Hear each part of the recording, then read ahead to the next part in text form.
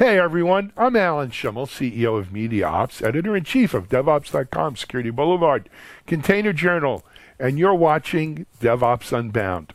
DevOps Unbound is a bi-weekly video series where we have some of the leading lights in our community talk about topics of interest around DevOps. We're lucky enough to be sponsored, DevOps Unbound, by our friends at Tricentis. So many thanks to Tricentis for their sponsorship. But this is a Media Ops event. Let me introduce you to today's panel, and then we're going to jump into our topic.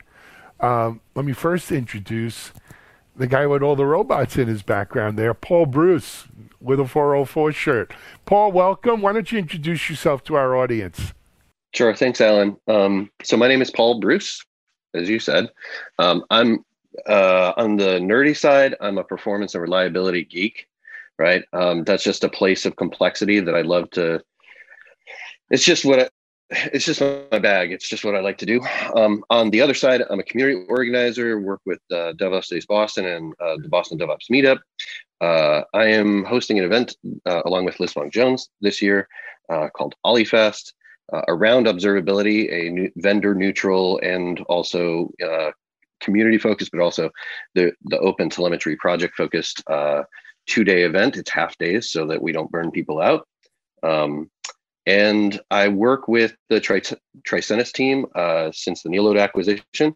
Again, performance reliability. I was with Neodis and Neoload for years now. Really love that team. And I love my new one, the broader one at Tricentis. So that's me. Very cool. Thanks, Paul. And then joining Paul today is, we're very lucky to have her, someone I've had the pleasure of interviewing more than several times now over this past year of COVID, but hopefully soon to see in person. My friend Christine Yen. Christine is CEO of Honeycomb. Christine, welcome. Hello. It's wonderful to be here. Alan, you shared my title, but my background is as a product engineer. Honeycomb, for anyone who isn't familiar, is a tool for observability. And I love working on it, and I love talking about this topic because even though I tend more towards the software engineering side, I have done my fair share of breaking production. And so this topic is near and dear to my heart for software engineers to do that less and find out what their code really did more quickly. Very cool. Thanks, Christine. It's great to have you here. And then last but not least is my co-host of DevOps Unbound. We've worked together for probably longer than either of us want to admit, but it's hard to believe we're both only, 25. But CTO here at Media Ops, CEO of Accelerated Strategies Group, Mitch Ashley. Hey, Mitch, welcome. Thank you, Alan. But the best 25 this year, hey, again, 25 again, right? Yeah, 25 again. Good Anyway, yep, thanks, Mitch. So today's show, really, we're going to explore the intersection, or maybe it's a border, between performance testing, and observability. How do they play with each other nicely? What is the interaction? What is the relationship? And for those in our audience, you may be looking at it and saying, well, observability is kind of almost post-deployment.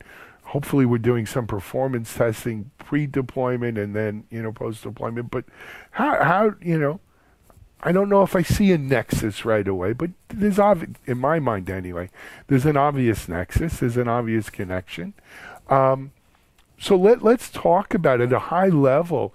How is observability and performance testing connected, and how can we get a 1 + 1 = 5 or 4 out of performance testing and observability?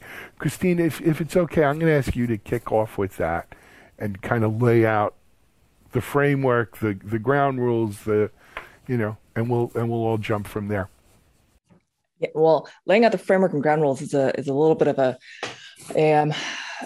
big ask for early in the morning, but I'll do what I can. Okay, I'm sure you'll do great. I'm wearing the wrong shirt for this. I often, I think I've come on one of these interviews with my, test and production shirt, but it's a phrase that too many folks, it can be interpreted in many ways, right? What does testing in production mean? There is a version of it that means, well, I'm not going to run tests beforehand. I'm just going to see what breaks in production and try to fix it after it's impacted users. Obviously, that's not what any of us mean. And there's a version of it that means, hey, look, when you write pre-production tests, when you write any sort of tests, what you're trying to do is you're trying to compare actuals versus expected. Right? You're trying to form a hypothesis, observe reality, and then think about that difference. Isn't that really just a different phrasing of what we're trying to do when we're looking at production? When we're using our logging or monitoring or observability tools to see what actually happened when our code is in production.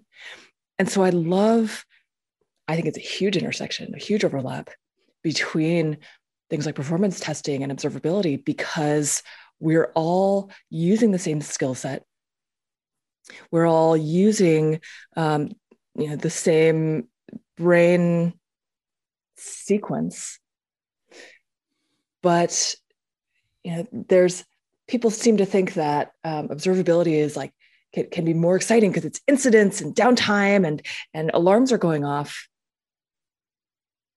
I don't think it is. I think it's all the same. It's just at different points in the development lifecycle. It's on different timelines. It's with a different levels of urgency. But it's the same. It's the same things we're all just trying to do to come up with hypotheses, validate them, and learn. I really like, Christine, that the way you kind of intersected them together, because the environment that we're doing all this has changed substantially. It wasn't that long ago where it was kind of a static flow of writing code. We test it, we CI/CD, we test it, we deploy it into production, and DevOps helped speed that up with automation and tools, and of course, tools automation for testing. But now the software stack is fluid, the infrastructure is fluid. The code is fluid because we may have introduced 3 new changes to containers, for example, in a cloud native application, since you've really had an opportunity to go and debug or determine what the source of that was. We also have dynamic applications that start up and go away, and those things may be long gone by the time we actually look at them. So I think this key to observability is also giving you insight into an environment that may not exist at the time that happened. And so you need that information to be able to understand, is this really something I need to fix, address, a bug, a feature, whatever it might be. Yeah, and I think there's a lot of intersection between putting pressure on systems, whether that's through actual users and risking revenues and all sorts of things, or doing like pre-release type testing or testing in production. There's a performance is about how does the system perform to expectations, and there are a number of different people with a number of different expectations. There's the technical expectation, maybe articulated in hopefully articulated in something as legitimate as an SLO or an SL, and then measuring them with SLIs and stuff. But there's also user expectation, right? There's the CEO expectation. There's B2B, right? If you're in some kind of regulated industry and that SLA is actually part of a legal requirement, that becomes really important. Like we saw that unemployment sites, I don't mean to pick on that kind of work, but that was a mess, right? Same thing with various different trying to get the vaccine scheduled and stuff. And it's like, why are we still suffering from these systems that, are out there and they're good enough maybe for the day to day, but have never been exercised, have never been, the concept of that scaling has never really come about for that system. Okay, well, what about systems that do by default have scalability as a first class citizen? Going back to some of the stuff that Christine said, and actually, Christine, I love your co-founder Charity has a phrase, and I'm going to butcher it, but it's never not a good idea to have your glasses on when you go driving, right? That idea that if you can't see what's going on, that's a big problem. So a lot of people traditionally would have used something like, let's just throw all our APM tools at production. And that's great. But going back to that original thing where I was saying pressure on systems really shows us how well we're doing engineering, right? The impact of that pressure matters too. So as a performance engineer, right, performance and reliability engineer, I'm constantly not just trying to, as my French team would say, make load on a system, put pressure on a system, but I also care deeply about being able to measure the impact of that. I'll pause there because we probably have some other questions, but there's more to go into about that. It's not an either or, and it's not about just production or pre-production. It's about what's not a good idea to have visibility. Isn't it a good idea to have visibility on a thing, whether it's putting pressure before release and having visibility, or doing that in production? We've got a lot of customers who do testing and who do load testing in production on production systems. This is not an impossible thing, folks, you know? Yeah. So let me try to put this in some kind of context that we can jump on. So here's what I hear Christine saying, right? Which is, and maybe I'm taking it up a couple notches, right? Getting out of the SLO woods, you know. At the end of the day, what do we all want? We all want our apps, our infrastructure to run better.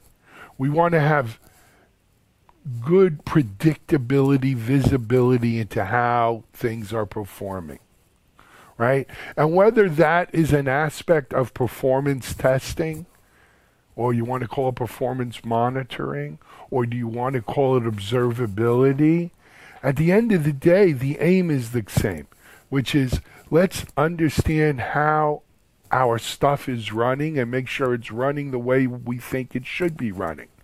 Right, so at a very high level, it's almost equating performance or observability. I mean, it's all with the same goal, which is let's make sure our stuff's running good, right, as the best we can.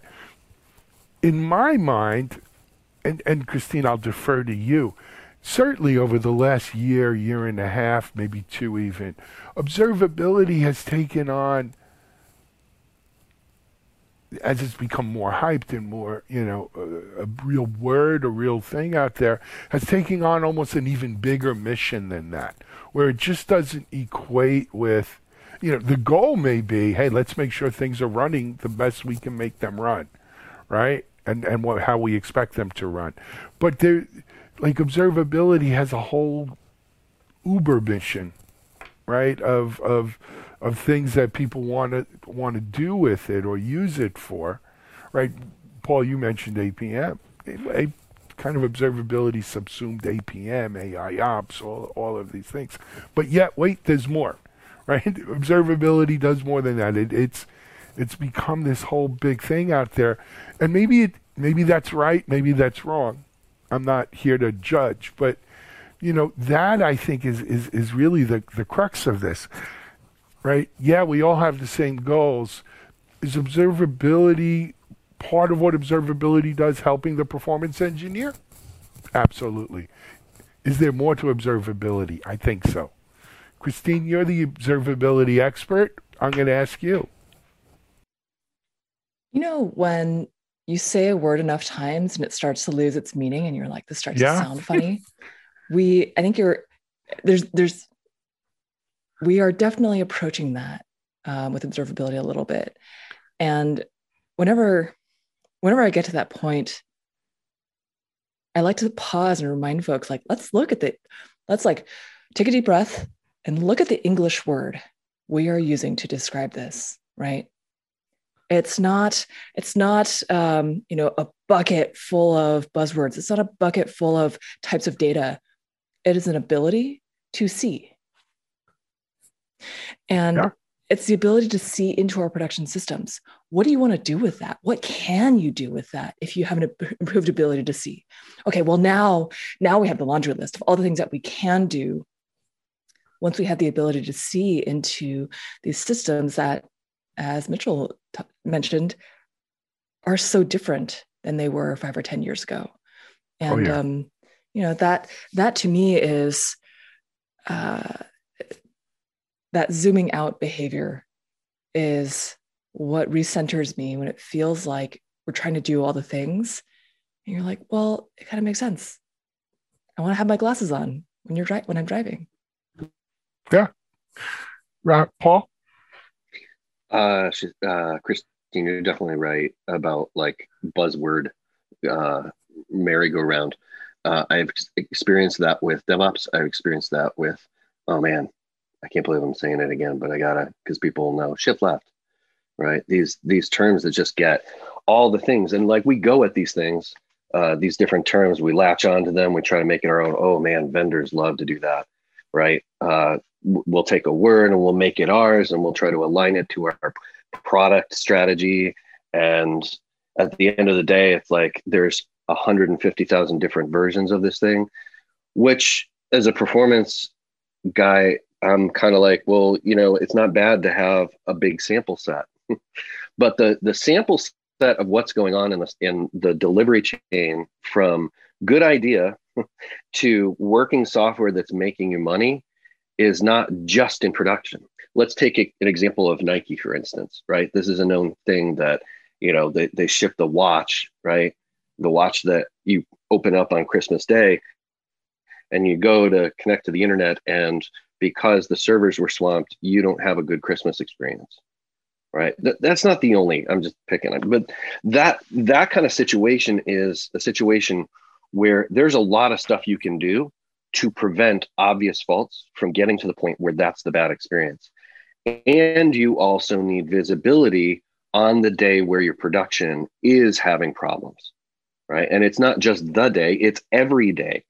Every day you have a certain non-zero amount of events and issues in your production systems. How do you address those things?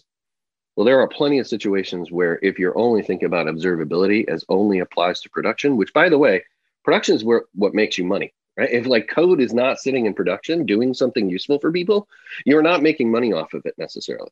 And production isn't just out for consumers. It could be all the different constituents in your larger organization, So even private systems are production, right? And so if something's not out there, then it's not making money. So is that the only place where we should pay attention, where we should have good visibility on logs, traces, and metrics, on understanding how the business impacted, long and complicated queues and delays in these systems? Right? No, I mean yes, in our edge and final production systems, yes, of course we want that, because we don't want to be in a bad situation, not having right visibility into problems when they're happening in production. But how do you think problems come about in production? Well, there's the emergent ones that we can't possibly know about. There's just so much time in the day. But then there's a whole bunch of other stuff. Every line of code is not just an asset, it's a liability. So as you're constantly shipping these things out, there's plenty of things you can do to prevent obvious, and I mean dumb and stupid and obvious things, from getting out there, causing toil, waste, risk, right? And loss of brand and revenue and all that stuff, right? So I think the observability for me is not just in production, right? It's really useful to have classic monitoring in pre-production environments, except for that it's super expensive. Oops. And then observability, pieces of observability, which Christine would probably be better to go into, all those things that you can do and what you get out of that. And now we can have use cases. Those also apply to pre-production situations. That's why I'm so excited about that open telemetry project and the community over there, this notion of being able to emit information from your systems, right? To either build it in directly from your systems or put it on sort of after the fact, right? Sort of replacing some of the obvious early agent type stuff that monitoring used to be the only thing that could do. That open telemetry stuff now makes it a standard that we can all benefit from, no matter which environment. How about all environments? That would be super nice. And to get tracing and traceability from all the way from the web app that somebody's touching all the way down to the database and the 30 different APIs that it touches. That's really useful, not only to firefight in production, but to see, am I risking dependencies? Am I going wildly off my architecture diagrams? You know what I mean? Like those things slide. your conceived architecture diagram is never what's actually running in production. So to actually be able to have visibility on that is really important. Well, Paul, the lines between production and, let's say, testing, blurred, to use a phrase, are really kind of blurred. And oftentimes when we adopt whatever new technologies or approaches, we'll tend to do what we used to do, just using a new technology to do it. So we'll test the way we used to. And just like, what sort of clicked with me with cloud early on was how Netflix was doing their rolling upgrades, right? And being able to flip back and forth. The same is really true for testing and performance testing, because your availability to resources generally is not an issue, or not the issue it would be normally in an environment where you're not in the cloud, or at least partially in the cloud. So there's a lot of things you can do, not just in your current testing environment, but to set up pretty elaborate with resources to do different load test, performance tests, scenarios, in addition to what you experience in production. And I think one of the points that you made is salient, is if you're paying attention to this, you now understand your systems, your applications, your environment enough to identify, well, we may be able to handle the number of unemployment claims we're getting today, but I know when we reach the next peak, these are the three things that's going to impact. I know those are the things we have to go adjust or fix or whatever it might be, because you've already instrumented it well enough, and you have the information through observability to be able to do that. So I think that's a different mindset about how we think about performance testing. Yeah. So I'll tell you, I think one of the big breakthroughs in DevOps has been to create our, quote unquote, testing environments to be more lifelike, to be more real life like, right? I mean, because prior to DevOps, right, in the world I grew up in, the classic thing was, the developer developed, gave it to the ops guy puts it up and says, wait a second, this stuff don't run. And he says, hey, developer, this doesn't run. And the developer says, I don't know, dude, ran on my machine, right? And so there was that disconnect between what the developer wrote and ran it on, or they tested it on, versus the real life production environment, right? And one of the great things about cloud and virtualization and all of this stuff is that we can theoretically really duplicate our production environments in test environments, and we could increase loads, and we could do all of those things theoretically, right? So that there's no or less surprises in when we go live, right, in production. And that's thank you DevOps, right? That's part of what this whole DevOps thing I think was. But I don't know. Is Christine? Is that really? Does that dog hunt, or is that just DevOps urban myth? No, I think you're right on the ball. I mean, when Charity and I started Honeycomb, she came right. That story you told, I was that dev, she was that ops. I did the whole works on my machine. I don't know what you're talking about. And when we started Honeycomb, we thought, honestly, we were going to be talking to more charities in the world. We were like, oh, well, this is a tool for ops people. They're the ones who understand the pain.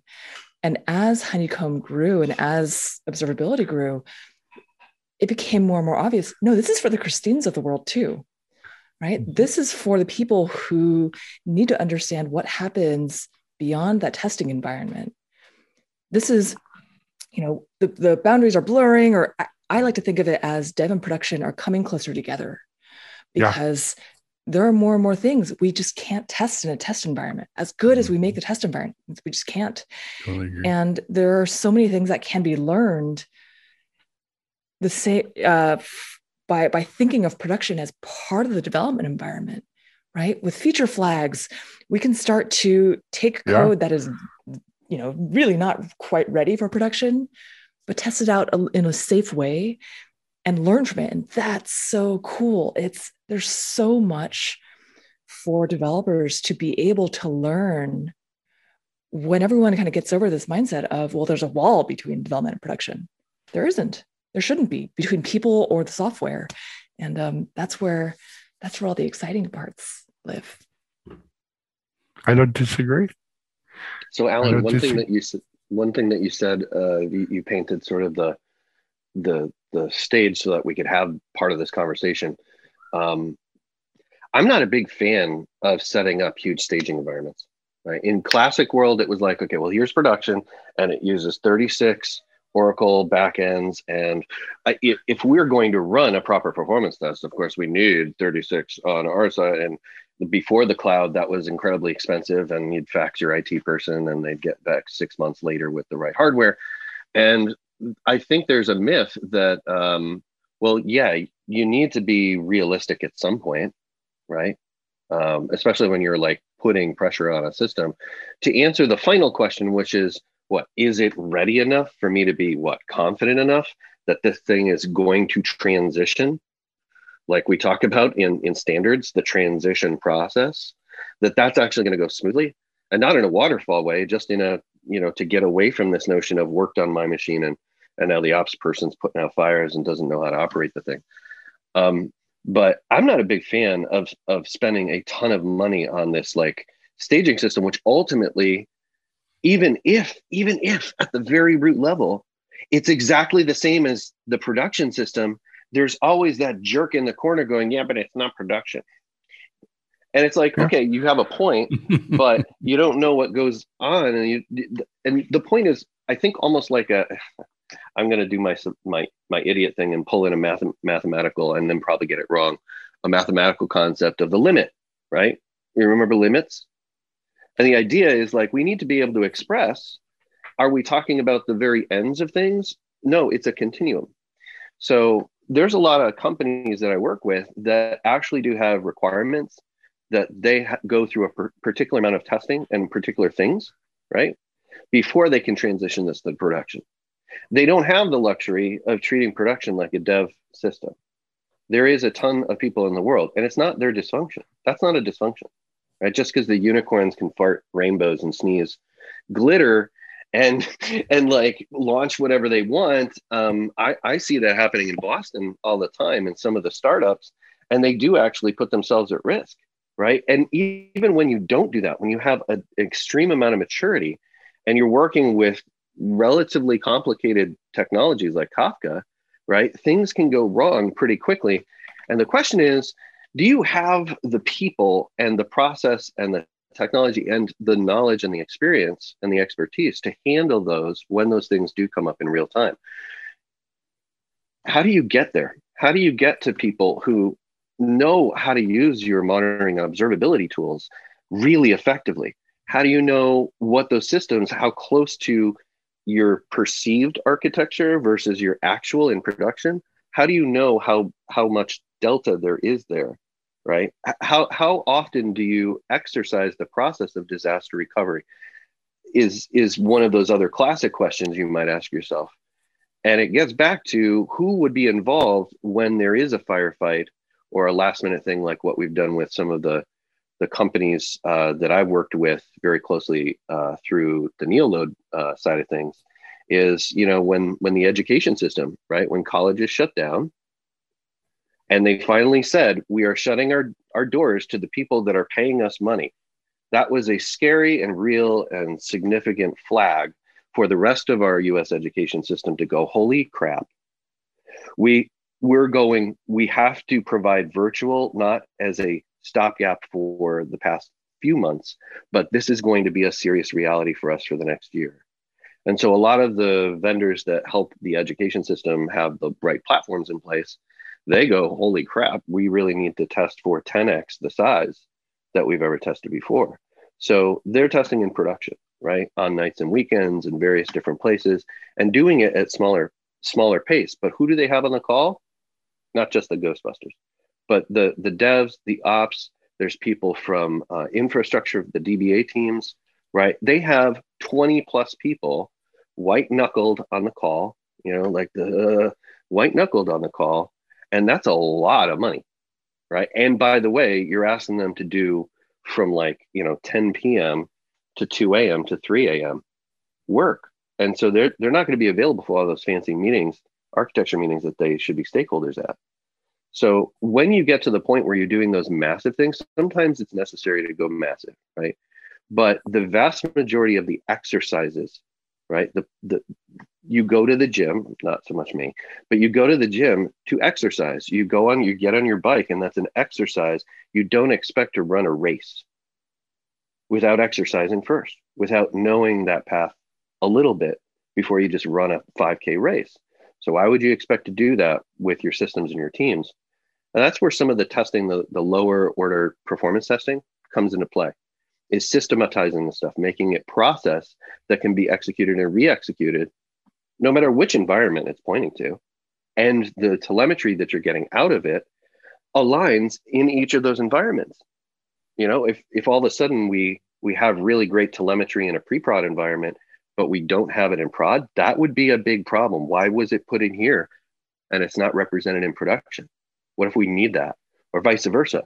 We're only doing things in production.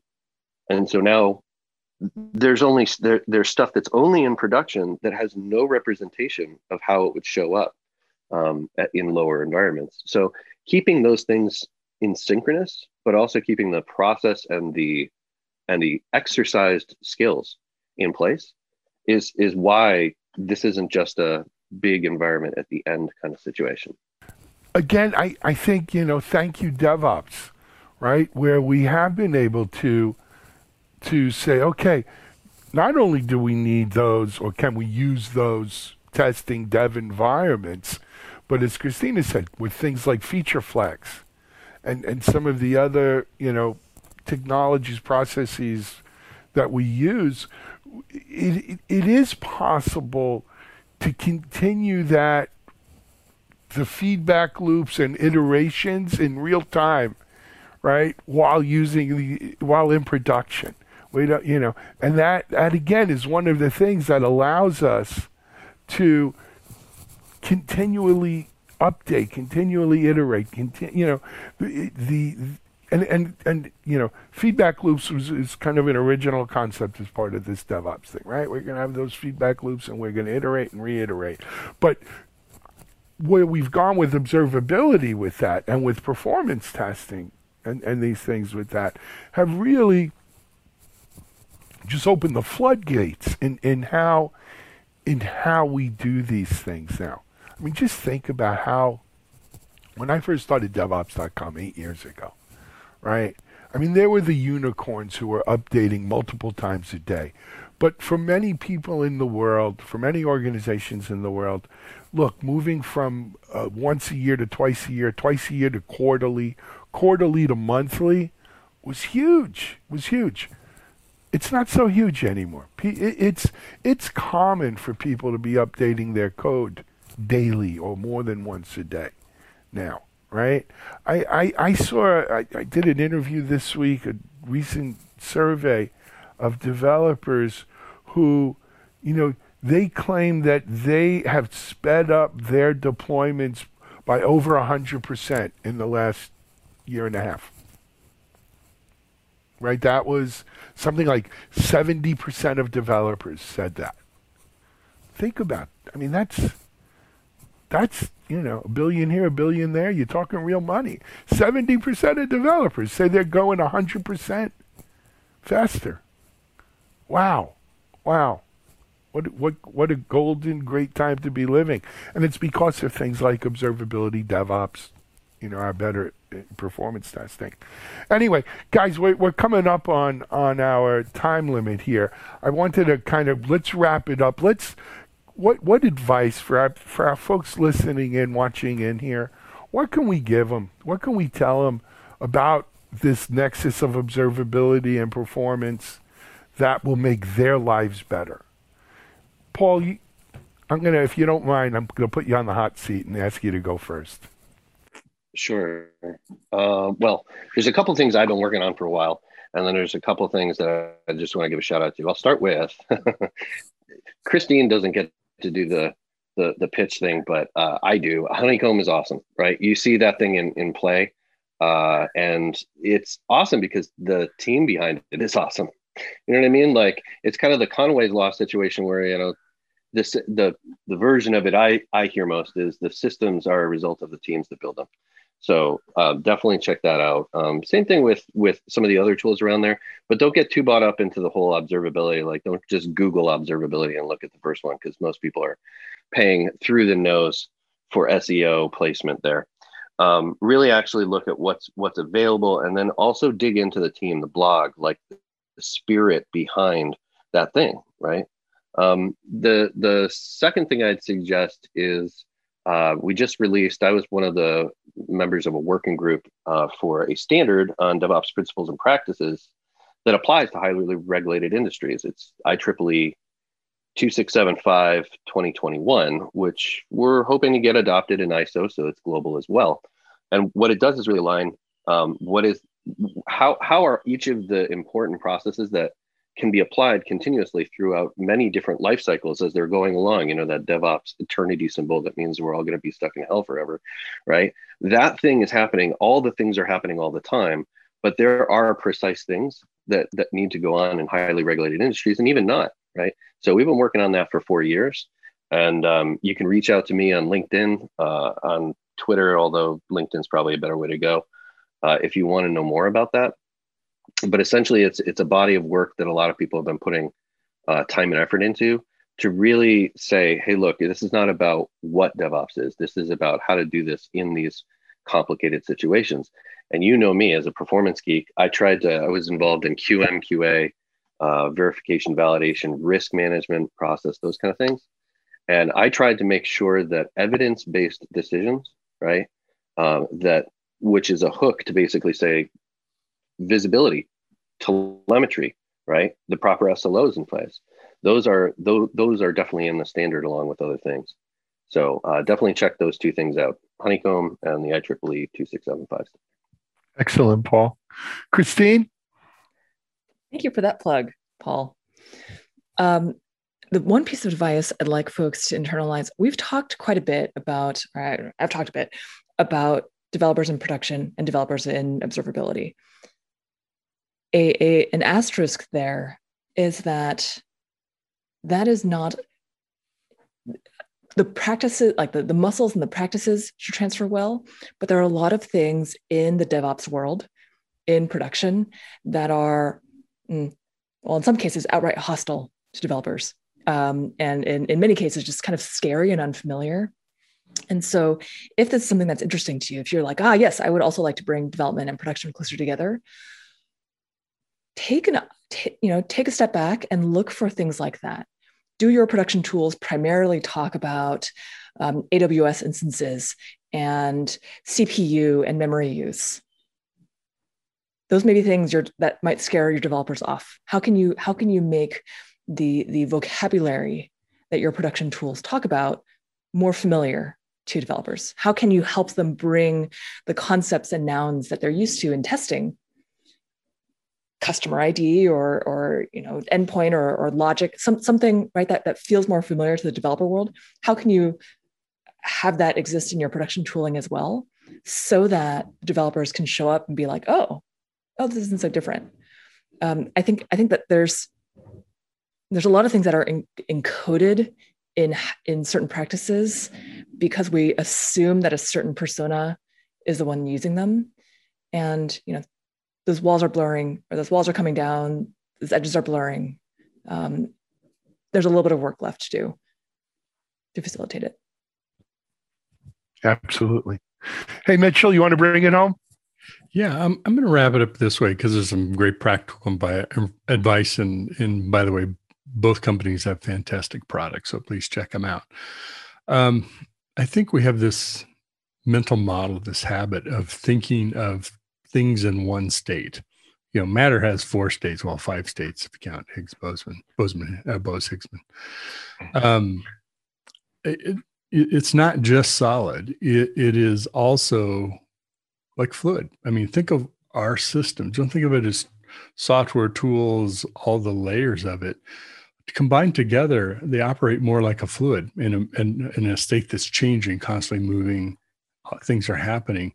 And that causes you to rethink, like, developers in production, doing performance testing in a production environment. And the flow of software through that DevOps tool chain is really part of that the fluidity of that state. So I think we like to think of things as, let's make everything a solid so it doesn't change, so we can look at it, observe it, do something with it. It's not really that way. That's not the world we live in today. But if you think about it as something that's under constant change, like a fluid, then I think we have much better chance of figuring out better ways, whether it's through technology, new paradigms, new ways of working, of how to make our software the best it can absolutely be. And at the end of the day, that's what we all strive for, right? All right, what a great way to end this then. This is a wrap. I think it's episode 13 of DevOps Unbound, but it's a wrap on whatever number this was, because it's fluid anyway. It's a wrap on this episode of DevOps Unbound. Many thanks to Tricentis for sponsoring us on DevOps Unbound. We will be back in 2 weeks with another great episode. Stay tuned. We also have a big roundtable coming up this month. Check that out. Paul, hey man, congratulations on joining the Tricentis team as part of the acquisition there. Christine, they've all said great things about Honeycomb, but well-deserved. Say hello to Charity for us as well. I will. Thank you. Keep doing what you're doing. I hope to see you all soon, or a couple months from now in person. Maybe we'll do a live DevOps Unbound at some con somewhere. But until then, this is Alan Schimmel for MediaOps. You've just watched DevOps Unbound.